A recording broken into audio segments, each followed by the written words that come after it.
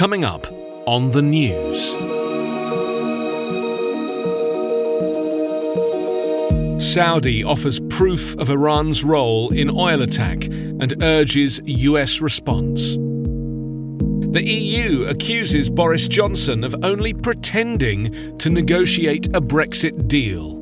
And the New York Fed spends billions to calm the financial market. It's Wednesday, September 18.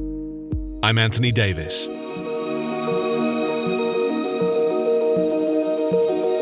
Saudi Arabia alleged today that an attack by drones and cruise missiles on the heart of the kingdom's oil industry was unquestionably sponsored by Iran, naming but not directly accusing Tehran of launching the assault. Iran denies being involved in the attack claimed by Yemeni rebels and has threatened the US that it will retaliate immediately if Tehran is targeted in response. The Saudi news conference comes after a summer of heightened tensions between Iran and the US over Donald Trump's unilaterally withdrawing America from Tehran's 2015 nuclear deal with world powers.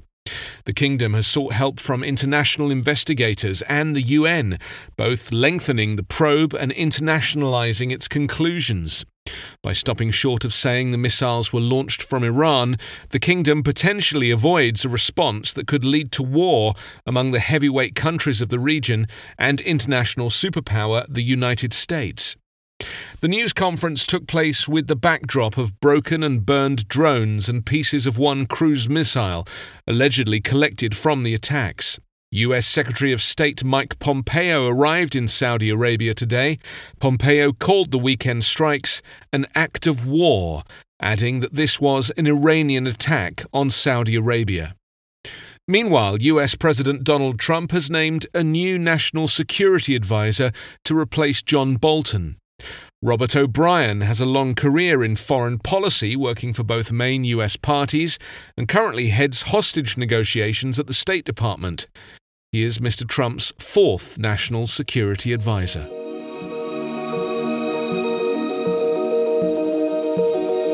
The EU's chief Brexit negotiator has told Boris Johnson to stop pretending he is negotiating a Brexit deal, amid concerns that the Prime Minister is not trying to reach an agreement. It comes after reports that proposals brought to Brussels by UK negotiators amounted to the old agreement, with the section on the Irish backstop simply crossed out in the text. Speaking in the European Parliament, Michael Barnier said, "Almost 3 years after the UK referendum, I don't think we should be spending time pretending to negotiate. I think we need to move forward with determination." This morning, the Supreme Court's 11 judges heard arguments on the legality of the government's prorogation.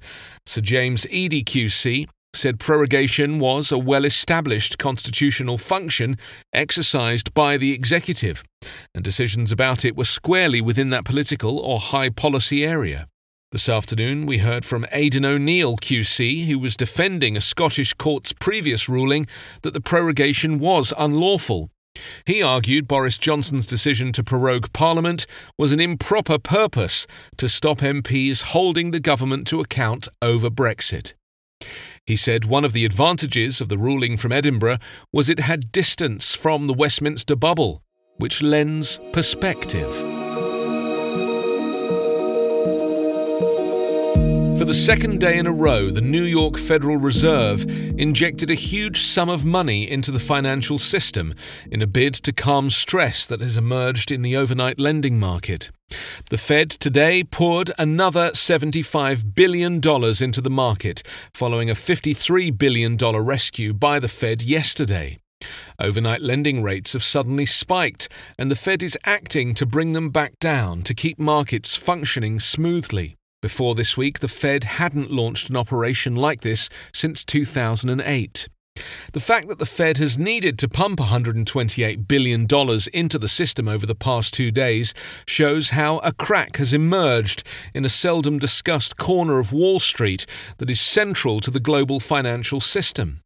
It raises concern that the Fed is losing its grip on the short-term rates the central bank is supposed to control. The aim is to keep borrowing rates from climbing sharply above the Fed's target rate, which was set at 2% to 2.25% in late July. The overnight lending rate spiked to a high of 10% yesterday before the New York Fed stepped in. It has since tumbled back below 3%, although it remains above the Fed's target range. The spike in rates brought back bad memories of 2008, when this market broke down. Now, banks are hauling in massive profits and have repaired their balance sheets. They're also benefiting from regulations that have been reversed by Donald Trump, protections that were in place to prevent another banking crisis. You can subscribe to The News with your favorite podcast app or enable The News as your Amazon Alexa flash briefing skill. Follow us on Twitter at @thenews_podcast.